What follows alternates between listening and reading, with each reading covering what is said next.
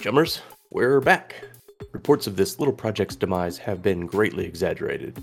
There was an unfortunate misunderstanding with a Johnson that got a send flag for immediate arrest that required our editor to go to ground for a bit, but with copious bribes, some fast talking, and enough synthol to subdue a whale, we're back to running. Things have happened in the game world, but nothing we're really at liberty to talk about right now. Some things are too emotional to bring up, and the wounds are still metaphorically, metaphysically, figuratively, and literally raw. Anyway, while we were away, the cruel streets of St. Louis continued to chew up both its citizens and the sinless alike. Power and prestige were no protection, and mayoral candidate Janine Magliano's political career is effectively ended. Her replacement actually used one of the Burning Edge crew's jobs as an example of the lawlessness only he could bring an end to. Evo hasn't forgotten about their property that got away, and will undoubtedly be pursuing them.